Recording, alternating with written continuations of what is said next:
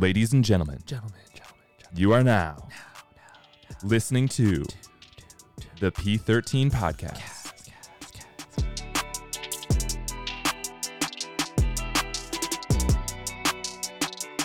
All right. Welcome back to the P13 podcast. It's your host, Michael, and I'm here alongside. I can't think of a nickname still. It's We're okay. still working on it. It'll come with time. But those We'll figure something out. sweet vibrations in your ear is Mr. Thomas Conway. Hello. How are you doing, sir? I'm doing well. I'm doing very well. We're back in the pod. Back in the pod. I love being in here. This has been a really fun project that we've been playing around with. And I think so far, we're pretty happy with what we've created and excited to continue to create more and just share knowledge with all of you. Today, you hear this a lot. You always hear it in the gym. You'll hear it lifting. You may hear it at home, or you may hear it from loved ones. We're talking about back pain. Back pain. This is a big one. This is a big one. Tell us more. So this is a big one, and I'll provide some brief background and statistics to help people understand why this is such a big one. Not just in terms of the amount of people that it impacts, but also how it impacts them. And this one is also very near and dear to my heart because I myself am a sufferer of chronic low back pain.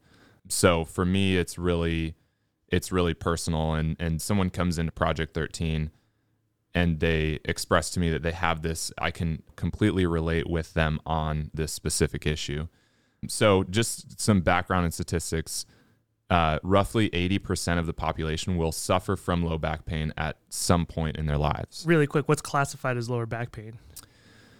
That's a good question, actually. I think it actually is pretty broad. And I think it would be, something that would be reported to some sort of practitioner as like my back hurts or, something like that. So, but that could be in various places in the back. It could be the low back, could be the upper back, could be the cervical spine, which is the neck in layman's terms. So it's a very broad category. There's also something that's important with low back pain is that, and it kind of ties into what I just mentioned, in that back pain is often found to be benign. And what that means is there's not actually a pathology associated with that. So just to explain that a little bit more clearly, that means that they, do some sort of imaging, maybe MRI or X-ray, and there's actually nothing wrong that they can see from those tests. So that's another reason why back pain is kind of this mystery to a lot of practitioners and to doctors, is that there's, a lot of times they'll look and seemingly that person should be fine, right? Visually, it all looks great. You can do your deep dives into it, and visually, the surface level, it's good. Yeah, like there's no muscle tears, there's no bulging disc, there's no pathology around like the actual bone. Mm-hmm. And so that's what makes this very interesting. Another thing to point out is pain science is actually very poorly understood at this point in science. We don't know a lot about what actually causes pain and why some people feel pain and other people don't. The other side of that is there are people that have actual pathologies and don't actually have pain. So that's another interesting point. And it's like that too. They found that with like knee pain and knee injuries and stuff like that. That was actually going to be my next question. Yeah. Do you find that elsewhere in the body? You do not find just that. The back? Yeah, you do find that elsewhere in the body. So again, that's kind of like a bigger, broader topic of pain science that we won't really dive into today. But it's something to note that like there is pain is neurological, mm-hmm. and so it's not always tied to specific injury in the joint or in the spine. And it can be subjective too, am I right? Like some people are like, oh, I have a high tolerance for pain. Whereas mm-hmm. I guess I would say myself, I don't have the biggest high tolerance for it. I don't know. I think you're a pretty tough cookie. I think you're a pretty tough cookie. But that there's that constant, there's a subjective feeling around it, and people are willing to work beyond maybe what their actual pain threshold is. And mm-hmm. it's just to have, I guess, kind of I don't know if it's an ego boost, but it's like, hey, I need to get through this. I can get through this, mm-hmm. even though down the road that might not benefit us. Right. And there is something to be said about that. That does kind of tie into, our earlier episode of like why your body should not be fucked up from your training. Episode.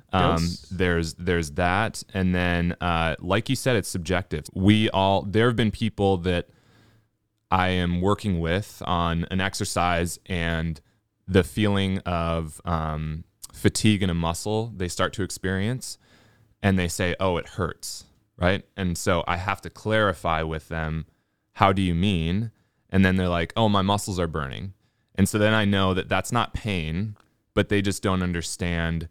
It's not that they don't understand what pain is, but there's a little bit of conceptualize confusion. pain with something else, like a feeling in that area versus like something that's maybe more sharp and actual painful. Right. Yeah. So there's, so then I'll sometimes go through with people like, is it sharp, dull, achy, sore? Because sometimes too, it can just be muscle soreness from a previous workout, and they're just like, oh, it hurts. Mm-hmm. So that's something as a coach you just have to be mindful of, because what they may report as pain is actually not something you need to be worried about. Pay attention to it, but it might just be their lack of understanding of what pain is versus soreness, versus things like that. And how does it affect them in their daily lives? So like with low back pain, I know some people in their daily life, like if I have some pain, I may not do things like. Mm-hmm. Yeah. So that's another interesting statistic that I came across is low back pain is actually the leading cause for people missing work. Oh, which is interesting and a less well-known statistic. And then that's news to my ears. Yes. And then another big thing, and I've known this for a while, and this has been interesting with my own personal experiences, and I kind of have an idea of why this is, but there is a link between low back pain and depression, which is pretty fascinating, and it's a question of, is it the chicken or the egg? I think that's the phrase. Yeah, which one came first? Which the chicken one came or the egg? first? Yeah, that's the phrase. And so what I mean by that is, did that person being depressed lead to an incident in which they experienced low back pain acutely, right? Like if you're depressed and you're just down and you try to do a training session that's really hard or something and your body's just not prepared, then did that lead to the low back pain? Or is it the low back pain that is making that person depressed? Because they're not being able to do like their daily activities, or they're like, yes. Oh, I can't go out with my friends because my back hurts. And that ties into my theory as to why there is that link between back pain and depression. And I'll use my own history as an example. Yeah, you mentioned it earlier. You've had your own struggles with this. You've been working on this as well too, but definitely incite us. Let's incite the viewers. So my history of low back pain, and it's important. I find it's important for people to know this because, again, you look at me now and it doesn't look like I'm a sufferer of chronic low back pain. Definitely not. And as he squats 275 front squats. Actually, it was 280. 280. Yesterday. Oh yeah, that's right. 280. Yeah. My bad. But who's counting? You are. Yes, I am. Too. I actually am keeping a close watch on that. So you look at me and you're like, oh, he's healthy. He moves well. He can lift a decent amount of weight, whatever. He's probably never had low back pain, but it is important to understand that I have been there. And, especially in working with people that are currently experiencing low back pain, a lot of times they can have a feeling of nobody else is going to understand what I'm experiencing. So I like to share this with them to let them know, like, hey, I've been there. I know exactly what you're feeling. I know how it's debilitating. I know how it can make you depressed. So I first had low back pain in high school after doing some what I would consider improper squatting. And that is mostly, and this is something that could be kind of a whole separate topic, is, and especially back when I was in high school, circa 2006. It's going to give away my age a little bit. I'm an old guy. I'm right there with you, big guy. Yeah, I know. We're washed up. No, just kidding. We have a lot of life to live. So I had, I had coaches that, in my opinion, weren't the most well educated in proper movement and proper weight training techniques. And back then it was all squat to parallel. Yeah. Regardless of what's happening upstream, meaning your spine and your body position. Get the weight up. Get the weight up. Yeah. Go. And so, so I had like a little incident. I went to a chiropractor during high school, and that was when I was 16 years old. So that's kind of when it first started. It wasn't terrible throughout high school. It never never really debilitated me. It was just something that was kind of appeared, and I think it did like limit how much I was able to squat and how much I was able to build strength in high school. But I was still able to like play football, play rugby, and generally be fine. But then I went to college, played rugby in college, and there was an incident that occurred during a practice there where I kind of like threw out my back, as they say, which is kind of Common term. What does it actually mean? Subjective. We'll maybe kind of get into that later, but people say I threw out my back. So that's kind of what happened. Went and saw another chiropractor. It kind of resolved itself a little bit. Wasn't anything too serious. Was able to still continue to play rugby after a little bit of rest. Then after college, that's when I was, again, if you remember my fitness journey, that's when I really kind of got into lifting. And so when I was about 23, I had like a pretty bad injury deadlifting. And, again, threw out my back, but this time it was way worse. And, it was one of those situations where I did a lift, didn't quite feel right, initially felt a tweak. And then as time passed, things just tightened up. It's a weird kind of feeling if you've never had it. I know those of you that are chronic low back pain sufferers probably have, where it just like as the day goes on, it just locks up, right? It becomes hard to, because I don't have as many. I wouldn't say I've had a similar experience, but like because you have those taekwondo hips. I do, which we'll touch on how that plays a part later. So I guess for those who haven't had it, like myself, how does that affect you in your day? So in the immediate time after that happened, it was hard for me to take the weights off of the bar, to bend over to do that. I actually had to come down to my knees and like slowly wiggle the weights off because every little bit of movement was painful. That's the initial scary feeling, is I'm in the weight room and I'm like, I don't think I can like clean up my station. And like, this was like at a Lifetime Fitness. So it was an open gym and everything. So I was going to say, where's your coach at? Yeah, no coach. This was just me on my own. And so I'm like, shit, like this is kind of embarrassing too. Like I can't, so there's that. And then the next day it definitely got worse, to the point where like I couldn't tie my shoes, couldn't put socks on. Right. That was at 23. And then, I kind of like saw a chiropractor. It got better, but then it kind of happened again, maybe like a year later. And that pattern kind of continued until I was about like 27 years old. Let me stop you there, actually, because we touched on this earlier. Now let's talk about the feelings, mood, emotions. Yeah. In So terms that's of like depression.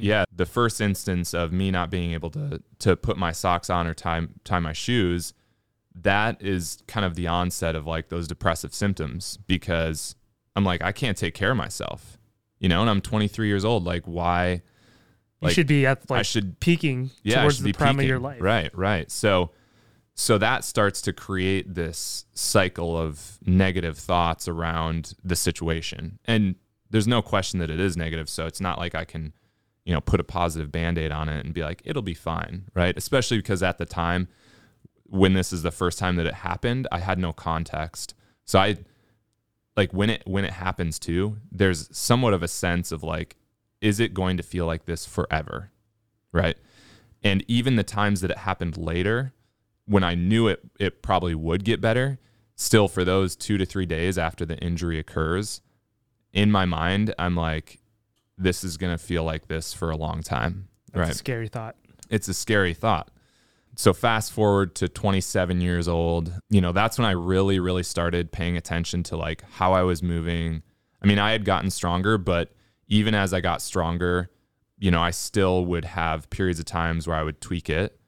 Now, it never was as bad as that first or second time, I would say, but it still happened. And so that was something that was frustrating for me because, it's just not something you want to deal with, obviously. And those of you that have had low back pain, exactly what I mean. So then I was like, all right, I'm going to focus on improving how I'm moving, focusing on joint mobility and things like that. So now, from 27 to fast forward to now I'm 32 years old.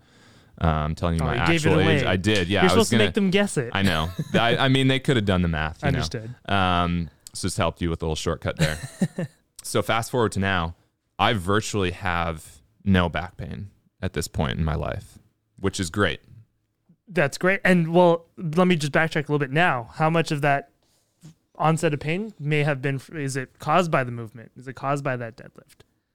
That's a great thing to clarify too, is, I think that people look at the deadlift, and I experience this with a lot of clients that we see at Project 13. And it's not just the deadlift, it's heavy squats, it's heavy this, heavy that. People are like, I shouldn't do that because I don't want to get hurt, right?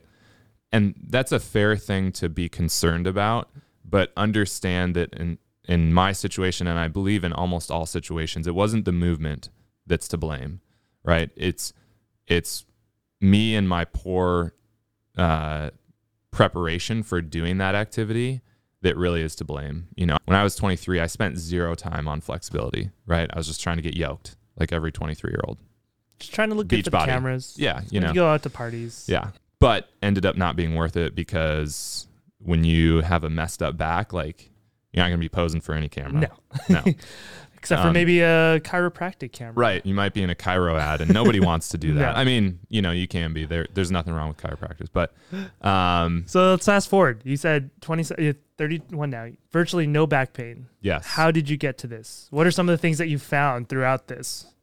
Yeah. Throughout your journey through that. So one thing I accepted was that back pain was going to have to be something that I maybe managed, maybe for my whole life. And that's not a terrible thing. I would say everybody has something, whether it's a knee, whether it's a neck, whether it's your low back, that you're just going to have to be a little more conscious of and maybe spend a little bit more time improving. So that's one thing. The other thing was, again, really focusing on how I'm moving, focusing on joint mobility, and we'll explain how that ties into the spine. But then also getting stronger too. So that's something that people will oftentimes forget. They think, oh, I'm just going to do a bunch of yoga. And it's like, that's like, that can be helpful, but there's no question that like you're also going to need to get stronger. It's a lot of just getting out of the pain for a lot of people, which is great. Yes. I think we both believe that, yes, you should be able to do things out of pain, get out of pain first, but it's the building blocks after that are going to help prolong it. That it doesn't have a lot of romanticizing. Right. It doesn't get as much attention as like the doing yoga to, improve your joints and your spine and stuff like that. Mm-hmm. So that's kind of how I've gotten to the point where, and we'll go into more specifics as we talk about like why back pain happens and some of the culprits of it and also too some of the muscles that are involved as well. We've come to the end of part 1. Like we said earlier, there's going to be a lot of information. Our next episode, you'll hear a little bit more about some of the causes and why back pain occurs and how you can kind of get out of it. And so stay tuned for that in part 2. Thank you again for listening to the P13 podcast. We hope you enjoyed. Make sure you subscribe and leave us a 5-star rating. This podcast was produced by Project 13 Gyms, and a special thanks to Studio Pod Media for providing the studio space and additional production. Absolutely. You can find us on social media on Instagram at Project 13 Gyms. You can find myself at Kemifan, that is Kemifan. How about you, Thomas? Where can they find you on your social media? You can find me at Conway Bunga, that's ConwayBunga. You can also check us out at project13gyms.com, and if you're in the SF area, come train with us at Project 13 Gyms in Lower Nob Hill.